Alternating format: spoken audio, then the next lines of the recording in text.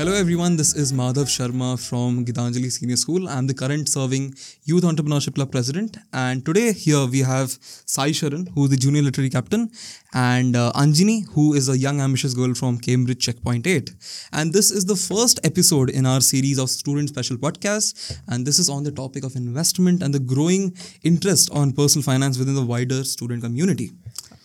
This interest that has been growing could also be traced back to the fact that after the pandemic, who shall not be named, the markets in India suddenly boomed. And because of this, many people came into the boat of investment. Don't you think so?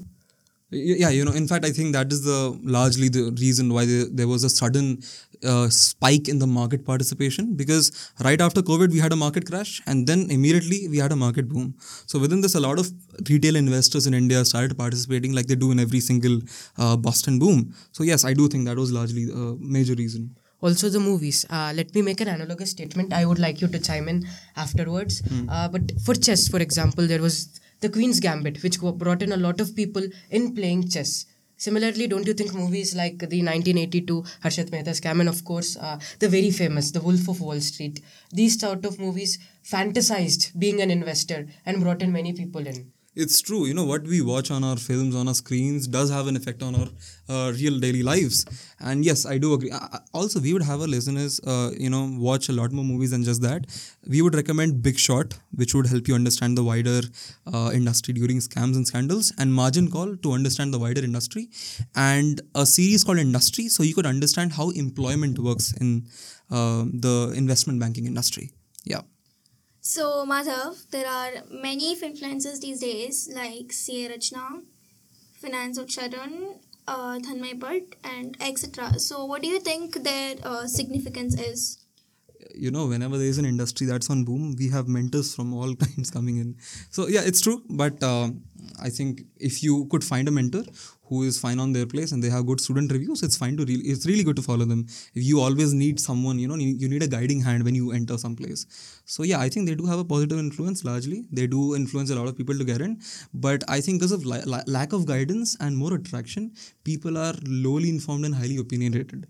So they do often make losses in there. So that's fine. It's a good influence, but depending on how you take it, right? You need to supplement whatever they tell with your own research, your own information. Speaking of research, we obviously have the internet, but don't you think books might be a better source, because these are written by authors who've been there and gone through the losses with the gains and have come out with these books? Yes, in fact, I think books are the most reliable source if you do want to get into the stock markets and want to start on your investment journey, because Wall Street journals and the big people in the Wall Street, the big bears, the big bulls, since 1800s, since 1900s, have their wisdom packed into books. We would recommend some books to our viewers and listeners. One would be One Upon the Wall Street by Peter Lynch. Any person who gets into the stock market, this is a basic book for you, right? Not a lot of jargons have been used. To get an Indian perspective on investing and get a step-by-step framework on how you can make your portfolios, there's a book called Coffee Can Investing by Saurav Mukherjee. So largely, if you do understand these two books, you would know your path on this investing journey as to how you can have a safe one, if not an aggressive one rather. So, Madhav, the stock market shut down at 3:30 and our schools end at 2:30. So, how do we make time to invest? And our school is one of the better cases. Yeah. Because most schools in the city, they close at 3:30, 4:30. So we Gitanjali are still 1 hour ahead of the schools. Yeah. So, but that's actually a good question, and this is where we get into a little depth. Anjani, we need to understand the difference between investing and trading. That they may sound similar, but they're two very, very different methods of making money. So investing is usually long term, wherein you trust a company with their money and you hold it for a very long time. So when you hold a company, you don't need to sit on your screen during the market hours. But trading doesn't work like that. Trading is where you have to be on the screen, you have to be there, you have to invest your time, you make money, get out every day, or depending on your time frame. So at this stage where we have a lot of commitments to our academics and a lot of stuff like that, I don't think trading is the most practical thing to do right now. Maybe you could learn it, but I don't think it's the best thing to do. So if you could follow those books I talked about, and if you go through a little courses on the internet, you should find yourself a mentor. I certainly suggest that. Find yourself a mentor, go through their student reviews and learn investing from them, learn trading from them. That's fine.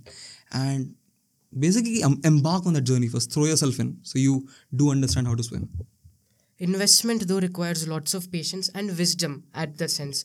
So don't you think that there's a point where this patience becomes more or less stupidity on your part? Yes, so we mentioned that there are a few frameworks to invest, right? From the books that we said.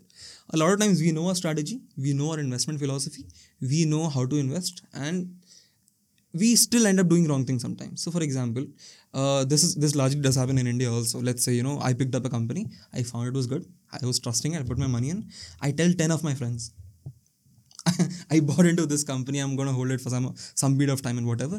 And let's say for some reason the stock starts duping. The results come out negative and all sorts of things are happening. The management is not going fine and all of that. So often we hold on to it. Knowing that things are going south, knowing that things are going wrong, we still hold on to it because we are egoistic about the fact that we are the ones that selected the company or we told it to our friends. It does happen to those people who are into the market for 1, 2, 3 years, but eventually the market has its way to teach people the things. A bit of a tangent here though. Investment or trading might not be the best thing for us students. With the money we have, it would probably be better to invest that into courses or books like what we mentioned for more information. Yes, so I think Sai Sharan answered a very long ongoing question from a lot of students from younger classes. A lot of our juniors ask us, okay, bhaiya, we just have 5-10,000 rupees. You tell us what stock to invest in. We want to make 1 crore overnight. So I think for those students, I would highly recommend do not try to put your money in right now. Because let's say even if you made 100% return, 10,000 and putting in 1-2 years to make that isn't very worthwhile, right? What you should rather do is put that money into buying books. Put that money into buying good, expensive books. Put that money into getting good courses, getting mentorships, meeting the right people, being at the right seminars. So you end up grabbing those skills. So it's not important whether you have money right now or not, because as a student, that's genuinely not your priority. But you should have the skill such that if you're given funds at a certain point of time, you must know how to manage it smartly. So, Madhav, students have a list of priorities to be doing, like studying and other extracurricular activities as well. And investing would be the last thing our parents would want us to be doing. So, how do we negotiate with our parents? So, Indian society is largely very stigmatic about the stock markets. A lot of people consider it straightforward gambling, So, let us get through this example once, okay? We need to explain this to our parents. And I think they do understand after a certain point. Mine did at least. I'm lucky on that end. So let's say there's a person who wants to become an engineer and he wants to build a bridge. He dreams of building a bridge. There's a lot he has to do to get there. He has to study physics and mathematics on a relatively higher level till his grade 12. He needs to get through his BTech. He needs to study engineering. He needs to get through a job, work under some other professionals. And maybe after some years of experience, he'll be given a project like a bridge. Correct? And he'll build it successfully, because he's skilled and equipped enough for that. But let's say Anjani, on the first day itself, when he's in 10th grade, he goes and makes a bridge. Well, he's going to cause a lot of trauma. He's going to the bridge is going to fall, no doubt about that, right? But when we are in the stock market, we don't go through the same process. We don't go through rigorous hours of studying and research and analysis. We just go straight forward and then we put our life savings in there. That's a very, very dangerous thing to do, isn't it? So if we study, if we get through our resources, we skill ourselves with the right skills like fundamental analysis and technical analysis, and then we invest, it's a very low chance for us to, make losses in the longer run. So we need to have our parents understand that. Also, the wider education system is changing. The new education policy 2020 is encouraging schools to, even our school, you must be knowing this, we have financial literacy classes for our younger grades, and the YECMF club in the school, the Economics Management Finance and the Youth Entrepreneurship Club, we keep holding on events. Recently we had the Bulls and Bears event, which was a stock market simulator where we could explain students about live trading in the markets. We had a entrepreneurial pitching competition for our teachers, because we need to have our teachers into the game first so that they could push their students into it.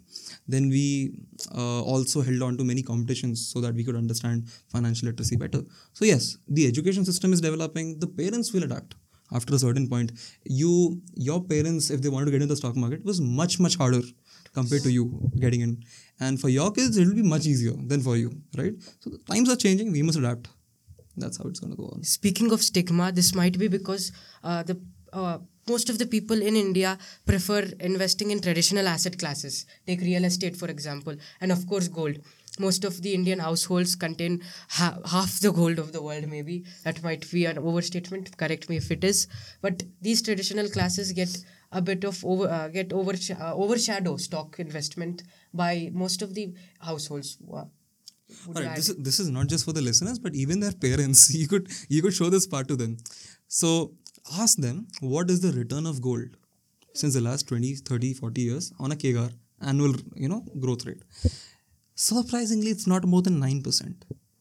The annual inflation in our country is 6 to 7%, which means on an intrinsic value, we are making 3% return a year. Do you want to invest 1 lakh rupees and end up making 300 rupees a year? No, that's a very, very bad thing to do, isn't it? So, gold and, even real estate for that matter, let's say residential real estate. First of all, the ticket size is very large. So this is how it used to happen in our parents' times. They made money for a very long amount of time. They saved their money and they bought a house. Right?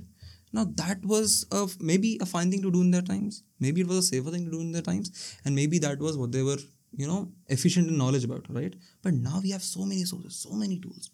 So why not do it? Right? Also for the parents, let's say you have purchased a piece of residential, a real estate or something. For you to liquidate that, in order to sell that, because why do we make investments? For emergencies, for times we need our money. You tell me, how much time would it take for you to square off a plot or a flat? Not fast enough. Yeah. Certainly not fast enough. You don't even know. A lot of people say, certainly it will sell. There's a lot of demand and all of that. Of course, but let's say there's a medical emergency. I need the money right now.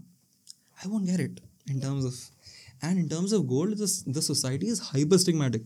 In India, if someone's selling their gold, people think that everything is destroyed in their family.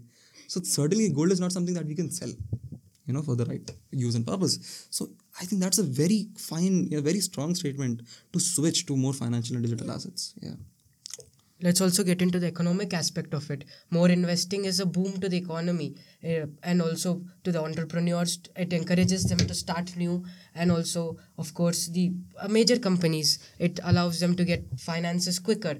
Overall, there are less than 5% of Indians actually investing, or while in the United States it's around 55. Right. So more Indians coming in would definitely be better to the economy, wouldn't it? Even if 10% of our population invests in the market, our Nifty, our Sensex, our indexes basically will multiply several times. Because that is the strength of Indian retailers, as our Honorable Finance Minister recently quoted in the Parliament. Now something, this could be a practice for some of our younger students. You could go on this website called TradingView, and you could open up any stock you want based upon your research from the frameworks of the books that we told you about. And you could invest fake money till the time you graduate from your 12th or wherever you're, till your undergrad, till you get your sources of funds. And you could show that as a portfolio of performance to your parents. Luckily, a lot of colleges accept that. If you've put in money in fake portfolios, even colleges accept that, and they judge your investment skills using it. So that would be a good thing for a lot of students to do. Yeah. So, what we should also talk about is the recent advent of technology and AI. Indeed, technology has played a huge role in getting many people on board with investing. For example, say there's a website called Smallcase, in fact. Yeah. You can invest in baskets rather than you picking out certain companies. Suppose you are quite confident in the performance of, say, the EV industry. You pick up the basket. You can get invested in companies such as Amara Raja Batteries and so on. These sort of technological advents have really helped in getting more people on board and has made the process, in fact, quite easier, don't you think? Yes, and that is a big reason why all of us on a wider space should get into this industry, into this personal financing, no matter what our subjects are. A lot of science students are stigmatic about the fact the stock market thing is only for the common students and all of that. Please change this. I'll tell you something. The biggest money in this game right now is in the algorithm coding today, where there is no human intervention required. And who can do this? The engineers. So all our engineer friends, all our science students, please get into this. You could supplement your entire career on this. So don't be stigmatic about it. Please learn about this, even if no matter from which course you are. And on the concluding note, for those wanting to negotiate with their parents, they could supplement this about career options within this. So let's say you want to become a wealth manager, you want to become a fund manager. You could get into courses like the CFA, like the CMT, like the FRM and all of that, and you could genuinely make a formal career out of this. On a concluding statement, that's all for today. But Gitanjali is on the paving path of getting a step closer to our students and encouraging them to get more literate about finance, get into this finance industry in the investment space faster than most other people, because India is growing, our economy is topping, so we need to adapt to the changes, right? Because that's the only way we can grow. So thanks for this podcast. Meet you soon again.